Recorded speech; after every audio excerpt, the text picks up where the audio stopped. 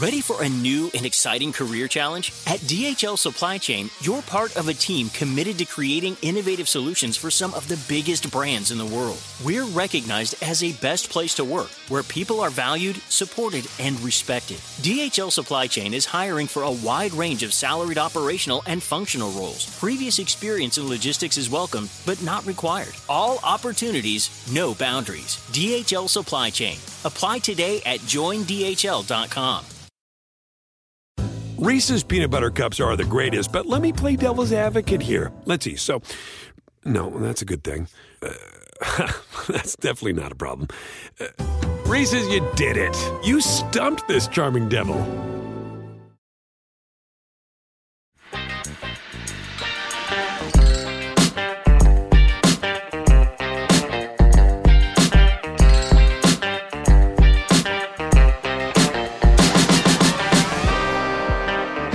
All right, welcome to Bet the Edge. I'm Jay Croucher here with Drew Dinsick. As always, we're going to do all NBA today, talk Rookie of the Year after Wemby's explosion, the fewest regular season wins market, look at the NBA slate on Wednesday, and then we'll close out by talking about the Tim Bontemps straw poll on MVP. Bontemps has really cornered this part of the market, really carved out a nice niche for himself, having christened the straw poll as his own, which does shape the market a ton. But let's start off, Drew, with Rookie of the Year. Wemby went insane in Canada.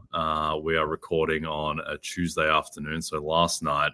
29 minutes, 27 points, 14 rebounds, 10 blocks. He is the only rookie in NBA history to register a triple-double with blocks in less than 30 minutes, as you'd expect. And now he's a minus 650 favorite to win Rookie of the Year. Chet Holmgren is plus 500. I know there's been some Brandon Miller chat. He's not winning unless Wemby and Chet both get hurt, like tomorrow. Do you think this award is done, or do you think that there might be a twist? I think it's done. I think it should be more like minus 6,500 than minus 650. But I am also coming at this through largely statistical lens, right? Largely all-in-one stats, which is what I use to synthesize team ratings and fair prices for specific matchups. And I don't even need to I don't even need to pull the curtain back on the secret sauce behind what I do. What I do is very, very similar. It really borrows a lot of what Darko is based on. And I was just cruising Darko out of curiosity, just looking at some of the improvements, plus minuses, sorting some of the different stats. Do you know Wemby is third of all players in the NBA right now in box deep? That is truly absurd. He is only behind, what is it, Kawhi and one other player. But I fell out of my chair when I saw that. He's top 14 in all-in-one DPM, which is kind of more context-based because it does include on-off. And he's doing it all with a relatively light load in terms of minutes played. There was a moment during the offseason in our NBA chat where it was like, if the MVP race felt a little flat, and we're like, man, maybe there's just such kind of an opening this year for a surprise candidate. Maybe Wemby could win it at 100-1. And I made some small bets there just because I was like, that would be a cool novelty if it happens, if he actually does kind of meet the expectations. He's exceeding them. He's doing better than I think people thought he would do, particularly at this stage in his development. He's surpassed, the career trajectories of LeBron in his first or his age 20 season. He's passing. He's gotten to this level faster than Jokic did. He has blown past Giannis at his early stages. Like any other kind of general comparison you could make to players who reached all-time great status, he is getting there faster, and it is amazing to see.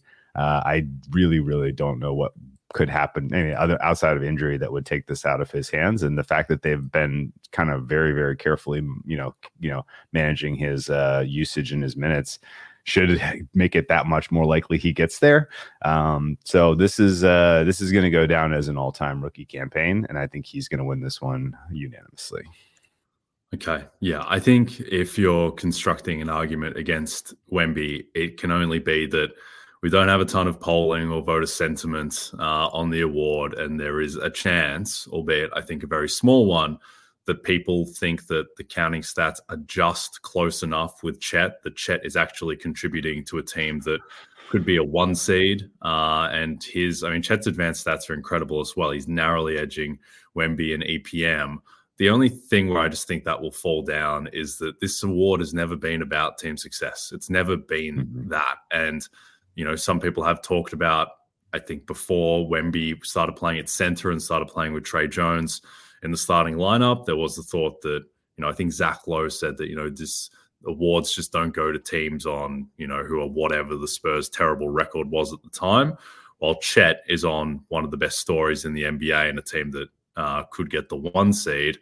I just think ultimately people will default to the phenom, to the guy who has counting stats that are starting to lap Chet. I think Wemby is going to end up at 21, 22 points per game, 10 to 11 rebounds, over 3 blocks. His efficiency has lifted now that he has teammates who can actually throw him lob passes to dunk. And Chet's averaging 16.8 points per game and 7.5 rebounds and fewer assists than Wemby and fewer blocks. And yes, he's more efficient, but if you're giving Chet Rookie of the Year, you're basically awarding someone for having Shai Gilgeous-Alexander as their teammate. And I think that where we're at now, like Kevin O'Connell and Michael Pina, who are both voters on the award, they tweeted last night that, Wemby is on the short list for Defensive Player of the Year. Yeah. And he cannot win that award. I'm going to go out on a limb and say that because that award does not go to teams who are 11-43 and have right now the 24th ranked defense, even if it's much better with Wemby on the court. But I don't think it's 100% done just because Chet is so good. But I would be shocked if Wemby doesn't win, because one, if you divide voters up into those who value advanced stats and those who don't, my hypothesis would be that those who don't value advanced stats are going to get wowed by the Wemby phenom hype, the triple-double with blocks dude who's going to take over the league. And then those who do value advanced stats, the gap is, if Chet has a lead in any of them, it's small. And to your point about, some stats like Darko, then Wemby is actually winning. So I think it all adds up to Wemby being clearly in pole position. Can I ask you 2 interesting, fun little side conversation questions? Sure. If the Spurs were winning, would Wemby be a MVP candidate? I think he had a stretch where, what was it? It was basically January, where he was playing at that type of level on, if you expanded out his minutes restriction out to like per 36, where he's averaging like 28, 13 and 5 blocks per 36 or something insane. Talking to a mutual friend of ours the other day who said that there's a good chance that Wemby is the best player in the NBA by next season. And he's probably not going to be an MVP favorite by next season because his teammates are still lagging, and he's not going to be projected to be a top 6 seed in the West. But he's shown flashes, and Thinking Basketball, which is a great podcast and YouTube series by Ben Taylor. Ben Taylor did this video on Wemby about how Wemby has just had the greatest month that a rookie has ever had in NBA history. And when you see him break it down, it's pretty hard to argue. So, I'm all in on the Wemby hype. So here's the other fun question. Save this one for last on purpose. If you swapped Wemby and Chet, number 1, would the Thunder be better? And number 2, would SGA be their MVP candidate, or would it be Wemby? I think it would still be SGA as their MVP candidate, but I do think they would be better. I think Wemby's just better at basketball than Chet Holmgren. And I don't think that should be ultra controversial. That would change what their team is, but ultimately talent reigns, and Wemby's just at a different talent level. And I think so much as well of Wemby's stats tanked because of how Popovich screwed him around the first couple of months of the season, where playing point Jeremy Sohan and Wemby had like 50% true shooting when Trey Jones is off the floor, because no one can get it to him in his spots. Like, he's just like this giant guy out there. And now there is actually some order to his possessions. He has 10 dunks or whatever against Atlanta.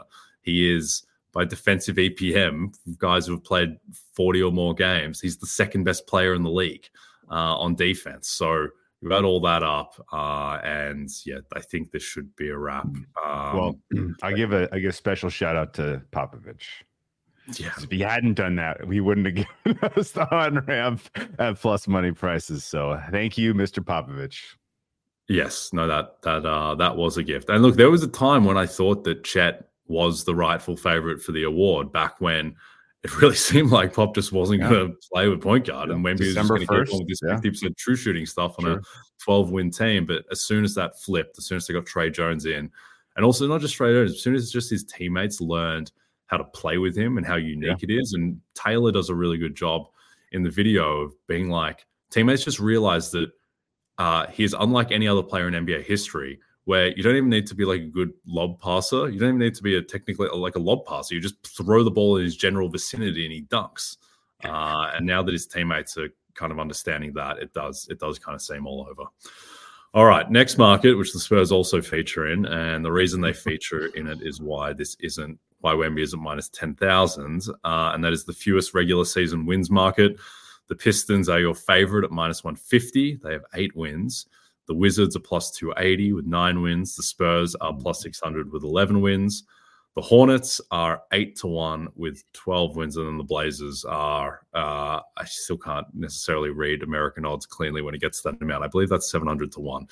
And they have 15 wins, which is about right. Do you have any read on this market? I have a small bet on the Hornets from a couple weeks ago that really could have used to not heartfelt wins for them, and really could use more dumping at the deadline, guys. I think anyone who was with me on Hornets fewest wins got in at 50-1. I think it's probably going to die on the vine. The bottom of the NBA is really kind of interesting to talk about, I think. Okay, because I don't think it's like the current win-loss, I don't think is the correct in any way, like team strength. Okay. Right. And there's been a team like that is, currently your favorite here is the Pistons, because they have the fewest wins, is 4 to 6 point favorites right now over the Wizards in a head-to-head. Just because they're playing much better in Detroit, I would say they're like 4.5-ish. Like they would be meaningful favorites, I think. Yeah, the thing is they just added competent players as well. Like Quentin Grimes is good. Simone Fontecchio was starting for a team that was charging towards the playoffs. Like they have some real players. Yes, they have real players. They have the players that they were expecting to make steps forward this year have finally started to make them. I thought, I was ready to basically throw Jaden Ivey in as a all-time bust. It's not going to happen, buddy. He's playing better. Just in general, some of these players that you had relatively little hope for are starting to figure it out, and that's because they have a good coach and they're coming along. I would say that the likelihood that the people who are kind of in place of power now elect to tack hard into tanking again, I think is a little bit low. I think they're going to try to get this young crew a little bit of, kind of some feeling about how to play winning basketball to try to get a better start on, kind of building a winning culture into next season and beyond. The Pistons are not a team that I think is really going to continue to mire themselves in a process like, losing, framework. And so I think they climb out of this hole. And I've thought that for a while, which is why I was swinging away on like the likes of the Hornets. But if I had to have a bet now, it's certainly the Wizards. The Wizards are very clearly in the we are tanking now stage. It seems like there is a green light from everybody important who is involved that this team is not going to be trying to win basketball games down the stretch here. And the interesting question of what do you do with Jordan Poole kind of sort of the focus here. Like at some point, do you just pull the plug on him for this season and just try to reset next year and salvage anything there? Is there anything salvageable there? Like what exactly is going on with him that he has the largest negative year-over-year DPM of any player I've ever tracked. I kind of can't believe how big this number is. It's so big. So it's tough for me to say that they're going to be able to find anything in terms of winning form down the stretch, even though I like Denny Avdija. And I think in general, you're going to get some warm spots from some of the vets who, are going to want contracts on other teams next year. So from just a team framework, a team building standpoint, I think the Wizards are the most likely to kind of pull a plug on the season. And I think ultimately, the Pistons are going to be a team that I think the good teams that are resting players in preparation for the playoffs might find themselves on the wrong side of the win-loss column against the Pistons in the month of March and April, in my opinion. Yep. No, I agree. I think the Wizards would be my bet as well. They're now giving Bilal Coulibaly big minutes, which is good if you're on plus 280 for them to have the worst record. With Poole, I know it's been covered, but it is stunning, his fall from grace, which kind of started in the playoffs when the Warriors won the title. But earlier that season, 21-22, when he finished fourth in most improved player, there's like a material stretch after the All-Star break when I think Curry was hurt and they kind of turned the keys over to Poole to run the offense. And Poole was like 25-5 on like 65% true shooting. Like, it was insane. Like, I thought this guy was an outlier good offensive player, and now he's just completely fallen apart. He's always been bad on defense, but his offense collapsing is bizarre. I don't know. I guess just like the punch is still being felt, and he just fell off a cliff as a player, and now he's just lost all of his confidence. But I mean, this guy was going to be like the next great kind of sixth man type offensive player, and he's always been a good passer as well, and his range, free throw shoot, like he was in a special offensive player, and now he's just nothing. Like, he's just sad. He's like negative 2.7 EPM. It's a mess. And I do think the Wizards now, they are worse than the Pistons, just given that the Pistons they just have a range of kind of competent players. Like, people don't like Cade Cunningham. Cade Cunningham is still a net positive to a team, I think, at this point. Stewart, Duran, I know they've had injuries, but adding Fontecchio, we'll talk about him in the next segment, but Jaden Ivey's true shooting percentage is right there with Tyrese Maxey's season, which is why I don't think Maxey is just going to walk to most improved player. But Ivey's taken leaps. So, yeah, I do think that they will ultimately get past the Wizards. And you can't feel amazing about it because it's the Pistons, but I do think they are the better team and they have the slightly easier Let me pivot the question. And I know this isn't a market, so sorry if you're only listening to this for betting content. But if the question was framed differently and it was who will win the fewest games between now and the end of the regular season, who would be your answer? It's Charlotte, right? I got to look at their schedule. But I mean, Charlotte they're in the discussion for sure. Yeah. Charlotte and Washington, I would think. Do you have Portland to throw out? Portland have a really tough schedule, and they are terrible. Yeah. I also don't know. Some of their guys. Yeah. Portland is up there for me. And then the surprise teams would be the Grizzlies and the Raptors. I don't really know what the plans are there. Right? At what point do you literally just put Marcus Smart on the shelf for the season? At what point do you put Bane and JJJ on the shelf for the season because you're expecting to, rally hard next year and make a run at it? So, Grizzlies are worth watching how they manage their roster in tank mode. And then the Raptors, because their first round pick next year is only top 6 protected. Which means that there's a little bit of an incentive to work their way into being able to make that pick instead of sending it to whoever they traded Jakob Poeltl to. Would that go to the Spurs then, I guess? Yeah. Bizarre trade. Still don't know what happened there. In terms of top 6 right now, the Raptors have the 7th worst record, but they are only 1 win in front of Memphis at the moment. It's pretty hard for the Raptors to tank all the rest of the way to have the least wins in basketball, but they haven't been good. I thought they were going to be better after those trades, and they just haven't been. The Pistons maybe 2 really good games away from having the 26th best net rating in basketball. They're right there, bunch with Portland, San Antonio, the Wizards. The Hornets are their own messy nest in 30th at negative 11.5. But yeah, the Pistons are on the up. Feel good about them. Of the bad teams, that's the team you don't want to play.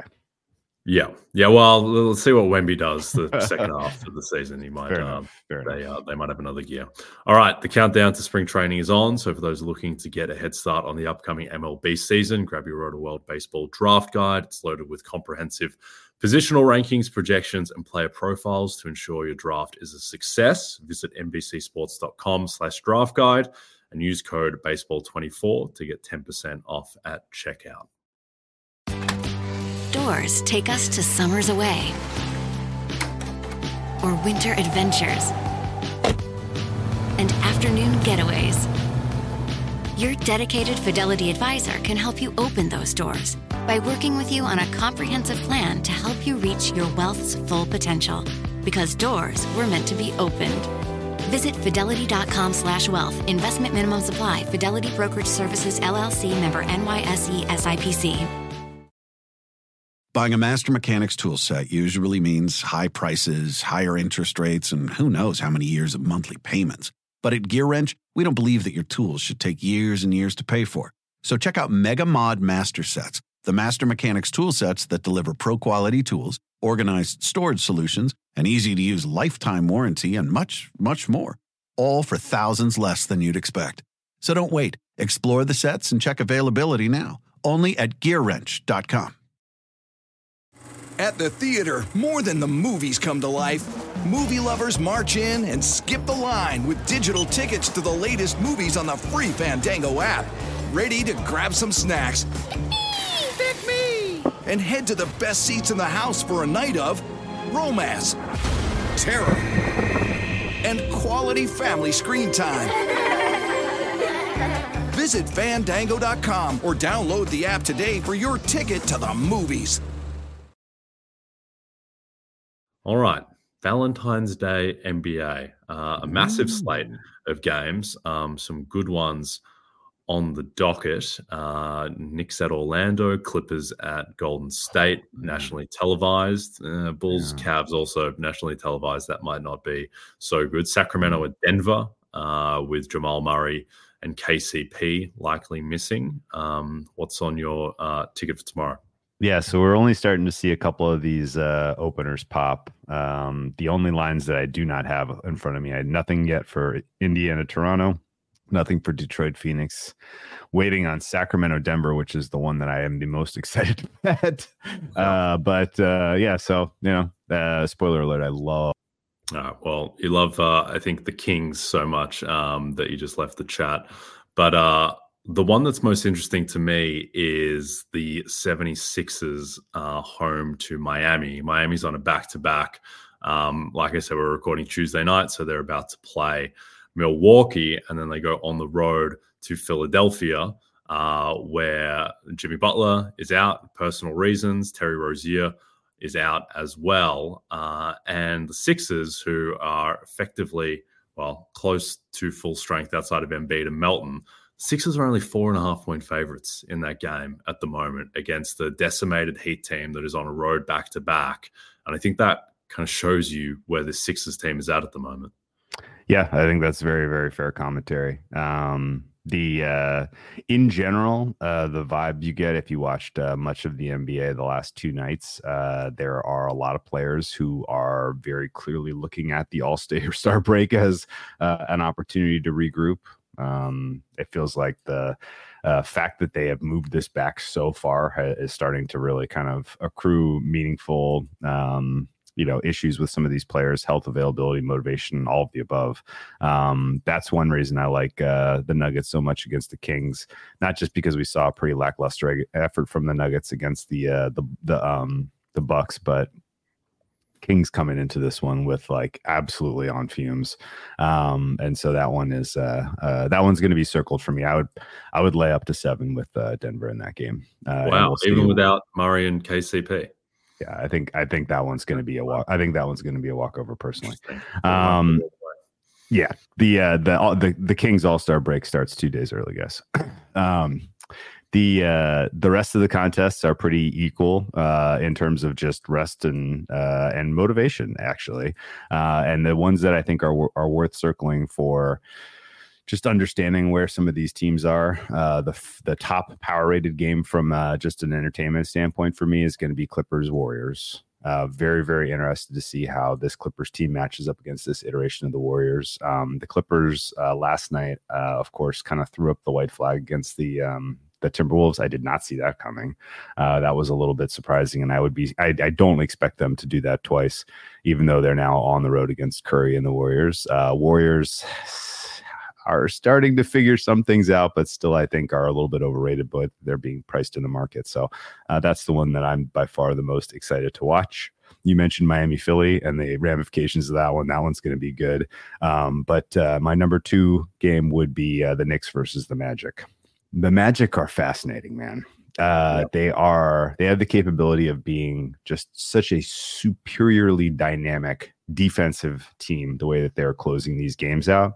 When they move Paolo to the 2 and Suggs is playing the 1, and then you have Franz, Isaac, and Wendell Carter Jr. out there, it is like,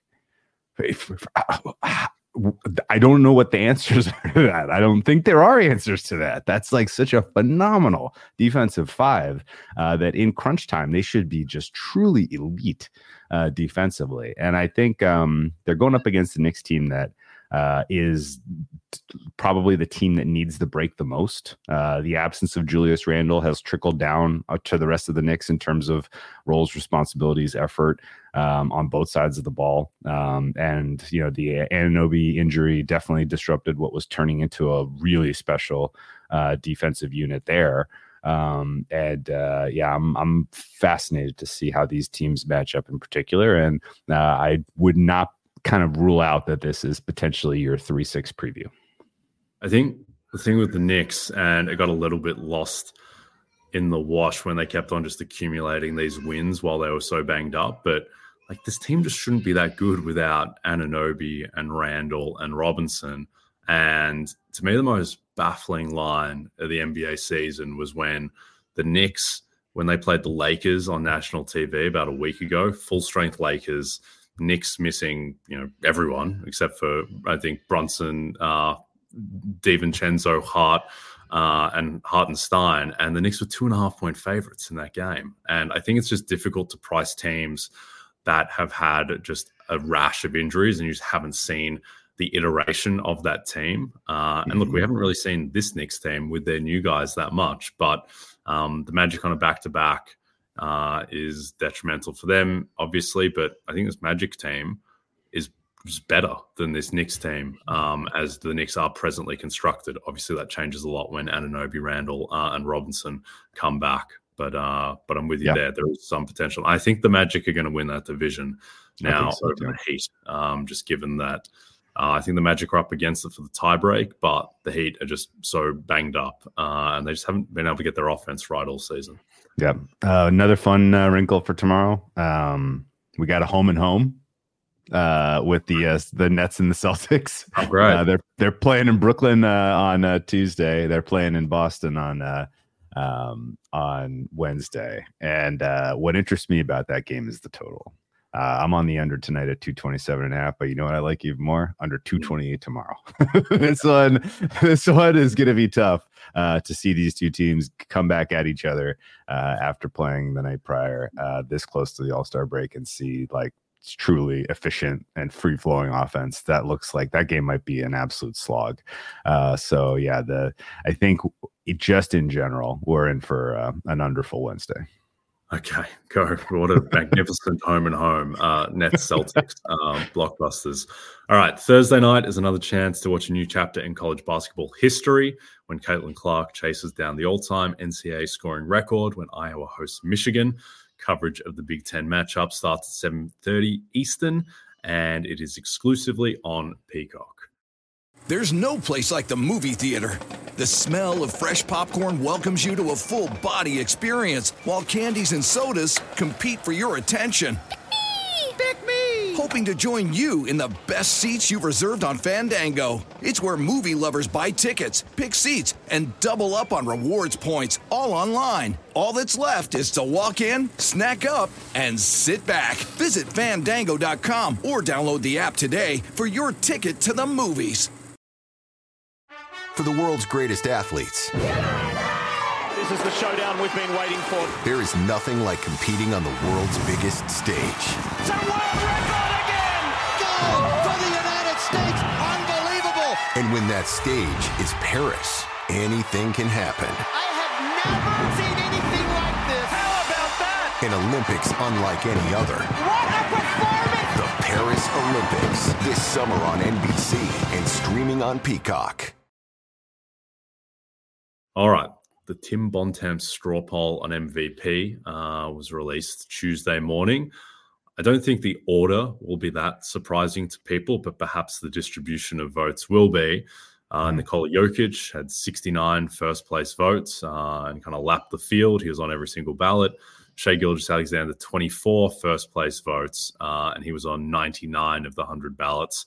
Giannis third with 2 first-place votes, distant third naturally, and then Luka a distant fourth beyond Giannis with 3 first-place votes, but he was only third on 17 ballots, or maybe the better way to frame is that he was top 3 on 23 ballots, and Giannis was top 3 on 56 ballots, and then Kawhi Leonard, Jason Tatum after that. I don't think they're going to be winning MVP. So this was taken from, Bontemps said, from Friday night to Sunday night.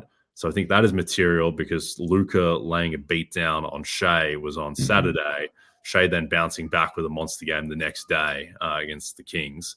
Probably wouldn't have been that included in this. And then definitely not included in this was Giannis having perhaps his biggest MVP statement game of the season in destroying Jokic and the Nuggets on Monday night, about a week after he laid waste to Dallas as well. Now, there were some bad losses sandwiched in between those two games. But what do you make of the market now? Oh, man, this is a little choose your own adventure. Honestly, like you can kind of read into this. I think anything you want to read into positively about this not being done. This, the market is kind of cooled a little bit as well, which I think is right. That we were getting to the point where, any more adjustments, any more momentum for Jokic in this market was going to be, tough to anyone to catch him. And he's, I think he's coming back down a little, which is correct. And if you have a Shai ticket at an absurd number, the path is there. Go get the 1 seed. Like Clippers aren't running away with it apparently after what we saw last night. The Timberwolves are catchable, and the Nuggets certainly aren't playing very good ball right now. Although kind of to your the drum you've been beating, which is correct. Like if the Nuggets are going to play well, Jokic is going to have to step up his particular counting stats to do it in the absence of some of the support here. So I think ultimately it is there is a path to victory for both SGA and Giannis. I think everybody else you can pretty much put a line through. Of course, there is still a lot of basketball left to be played, but I don't think Doncic and the Mavs are getting there, and I think Kawhi and everyone below him has too much ground to make up.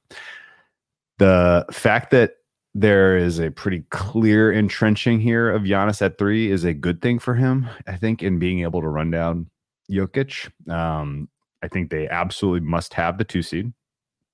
He has to get them there, which, by the way, he is not really getting much from anyone else on that team right now in terms of contributions.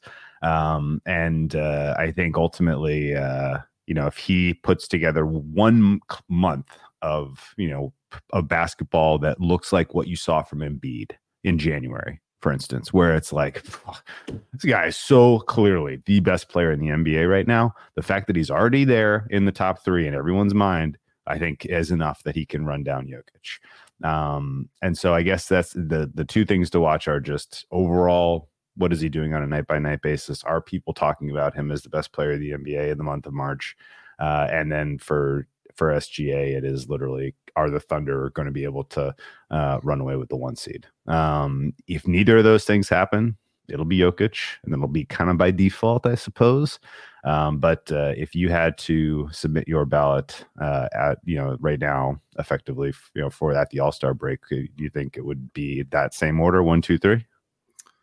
I think so, and I was a little surprised that I thought Jokic would win the straw poll and do it relatively comfortably. I didn't think the gap would necessarily be this big, though. I think it does make sense that everyone is still caught up in this kind of post-Embiid vacuum, and Jokic is just the obvious candidate because everyone thinks he's the best player, and he's neck and neck with all these guys in terms of record, slightly behind Shea, slightly in front of Giannis. Luka is a step behind. I just don't think he's having a great season by his standards. This is his worst season by APM in 5 years. The Nuggets have a +9 net rating when he's on the court, which by Jokic standards, I mean, there was +12.5 last season, and he took the last month of the season off effectively. And he just has nights where he's just not like super invested, it seems like. And I kind of find it hard to believe that we're just going to go through the rest of the season and the Nuggets get a 3 seed or something, and we're just going to hand MVP to Jokic when Shai Gilgeous-Alexander, with the second best teammate, who is a second-year player in Jalen Williams, and a third best teammate who is a rookie in Chet Holmgren, and is leading the Thunder to, potentially a 1 seed, and very likely to be bunched up, around the 1 seed, and has an EPM that is lapping Jokic and lapping the entire league outside of Embiid. I would just expect, I'm kind of projecting that there will be a swell of momentum for SGA, and the market right now, which has Jokic -155, SGA +260, Giannis +650, and then Doncic at 12-1. Those odds don't represent my idea that if SGA finishes above Denver in the standings, which is close to a coin flip, I don't see how you can give Jokic MVP over him. Now, there is a chance that, and this is the difficult thing to bake in, I think there was always going to be an arbitrary bump for Jokic, in the same way that there was an arbitrary kind of demotion for him last year because people didn't want to give him 3 in a row when he hadn't made the finals yet. I think because of how bad people feel about how that all went down and how he kind of indirectly shoved it in their face by winning the finals and kind of answering every single question about him in the best way possible. I do think there will be something of an overcorrection, and also with that comes just the sentiment that he is the best player, and that counts in this award. And maybe that is enough to just carry him home if he's close enough. But do you think if he has a worse record than SGA, that he's going to beat SGA for MVP? No, I don't think he will. I mean, that the margins are narrow, and I guess here's the thing: this straw poll has a tendency to echo within the market. Do you agree? Yeah, definitely. I mean, you think about 2 years ago, it completely flipped the market on its head between Embiid and Jokic. And what do you read with what you're seeing today with betting activity? It's not really anyone's like, oh, this is a ton. It's much more of a, oh, okay, well, we got three runners. That's the way I see it, at least. And if you have strong disagreement that Giannis should be 720, you think he should be closer to 400, I won't disagree with you. If you think SGA should be closer to, plus 180 instead of plus 280, I'm not going to disagree with you. I think that right now I would make Jokic closer to something like a pick'em. I think -150 is a little bit of a bad price, and I would distribute a little bit more win equity for both SGA and Giannis, with, again, kind of the caveats that they have more to do, right? SGA, I mean, even if it's a 1 or 2 game margin between OKC and Denver, and they're 1-2, then that's splitting hairs a little bit, and it's probably going to go to Jokic because of the legacy, because of the anchoring. But if the Thunder are resting players down the stretch because they've got the one locked, then that's probably it. He's going to get it, and you should prepare yourself for that if you have all of your equity in Jokic. Just play a little defense, I think. Yep, I agree.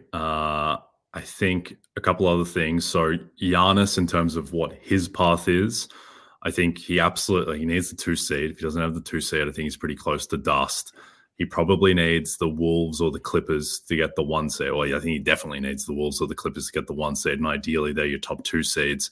He also plays a ton of marquee games in March, Giannis does, where he has this stretch where he plays the Celtics on national TV, and then he plays the Thunder, and then it's the Lakers on national TV the game after that, and it's right in the middle of March, and he needs to really go off in those games. I mean, right now, statistically, he has a case that can win. It's just that everyone views the Bucks as this kind of disaster show, and so you can't give him MVP. 0% to win if the vote was held today. But if they do go on a surge, which they should be fully capable of, given they have a ton of talent, and Giannis is seen as kind of dragging this team. Giannis has a plus 14.5 on-off this season.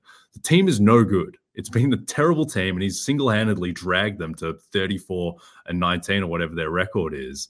And I think that if they do finish hot and he balls out in these marquee matchups, particularly the one home to the Thunder in March, then I think that he can win and he has a path.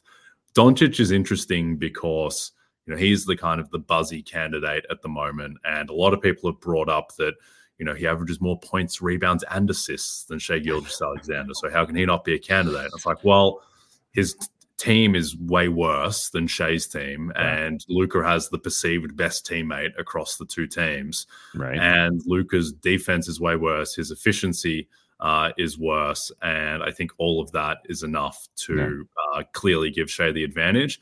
Now, if the Thunder were to slide and Jokic coasts, and the Thunder are your 3 and your 4 seed, and the Mavericks get to 5, and the Bucks keep on spiraling a bit, I think Doncic can absolutely win MVP in that scenario, but a lot of dominoes that need to fall in his favor. So I was close to putting a line through Doncic a couple of weeks ago. I think the way that things have unfolded, for 2 months now, he's averaged like 37 points per game. Like, can't put a line through him. He's insane, but his advanced stats are always like the team is not even that positive when he's on the court because the net rating is on-off is like minuscule compared to these other guys, which infects all his advanced stats. So he has a lot of heavy lifting to do. I think he could get there, but I think he's he particularly. It's really hard for him to win a head-to-head matchup with Shai, just given that because he's got Kyrie and no one thinks of Jalen Williams or Chet in the same neighborhood. Well, maybe neighborhood's a bit rough, but I don't think they're as good as Kyrie. And the Thunder are just on a better team, and all the intangibles go to Shai. Shai's also played 6 more games than him this year, which is something people always look at, availability being an important factor. I don't think he's at risk of missing qualification. He's missed 8 games so far this season. It would be a fluky thing for him to have an injury that would make him miss enough time to not qualify. But you gotta think about that. I personally think if he's 7 or 8, which is where I have the Mavs pointing right now, then you put a line. You can't win from the play-in. He's got to get a top 6 seed. A lot needs to go right for Doncic, but I do think there is a kind of Westbrookian path for him, but he needs Shai and Jokic to fall off. So in the end, I think Giannis's price now is probably about fair, just because he has so much of the Bucks stench to overturn. So plus 650, I think that I would probably rather back that than lay it, particularly after the win over Denver. But to me, like, my big opinion in this market, and I'm willing to die on this hill and have positioned myself on said hill accordingly the past week or so, but I think Shai should be the favorite in this market. Whoa. Maybe that's not baking in enough that arbitrary bump I was talking about for Jokic, but I think we're just going to get to the end of the season and people are just going to look into this more as opposed to be just wowed by the mystique of Jokic. And there are a lot of other factors that work in Shai's favor in terms of him being, the new, Derrick Rose 2010-11 type of candidate against the, already 2-time winner made man who's not having a top 3 season in his career. I think that is my sense of how this is going to go. Thunder also have an easier schedule than the Nuggets down the stretch. They're in front of the Nuggets in the standings right now. I think Gordon Hayward is going to help them a ton because I think he's just better at basketball than Josh Giddey at this point, and he gives them a lot more flexibility. The Thunder go out every night in regular season games. The Nuggets don't. The Nuggets just randomly, we're down 30 to the Bucks. All right, whatever. I know the Thunder had a bad loss to the Mavericks, but generally they take the regular season seriously, much more so than the Nuggets have. And I think I'm willing to die on the Shai Hill. Okay, let's put a pin in this and come back to it to talk about the Thunder. Because if you're feeling that way about the Thunder broadly, there's some big prices out there for the Northwest right now. for just in general. There may be a synthetic way to hold Shea at about this price for MVP, and then also capture some other stuff. So that's an interesting concept. But yeah, I would have made it so. Yeah, just if I was making a book, I would have done like 45, 35, 20 right now between Jokic, Shea, and Giannis. But yeah, Shea's favorite is pretty fun hot take. Yeah, no, aggressive take. I think, but regardless of whether you think he's favorite or not, it kind of doesn't even matter in terms of what you can actually kind of enact in the market. And what I am very confident in is that Shea and Jokic should be more closely bunched together than minus 155 plus 260. I am very confident in. As to whether Shea should actually be the favorite, I do believe that, but that is certainly aggressive relative to market. But it's it doesn't really matter. So long as you believe that they should be more bunched together and that Shea is better, shorter than plus 260 fair, then that's all that really matters. So go Thunder. All right, we are done. Don't forget to check out NBCsports.com for more information to help you with your wagers. Thanks to those of you watching on the NBC Sports YouTube channel. If you're listening to us in podcast form, don't forget to rate and subscribe. And also a reminder to find all your favorite NBC Sports shows on Amazon Music. Just head to amazon.com/NBC Sports. From Jay Croucher and Drew Dinsick, we'll see you soon.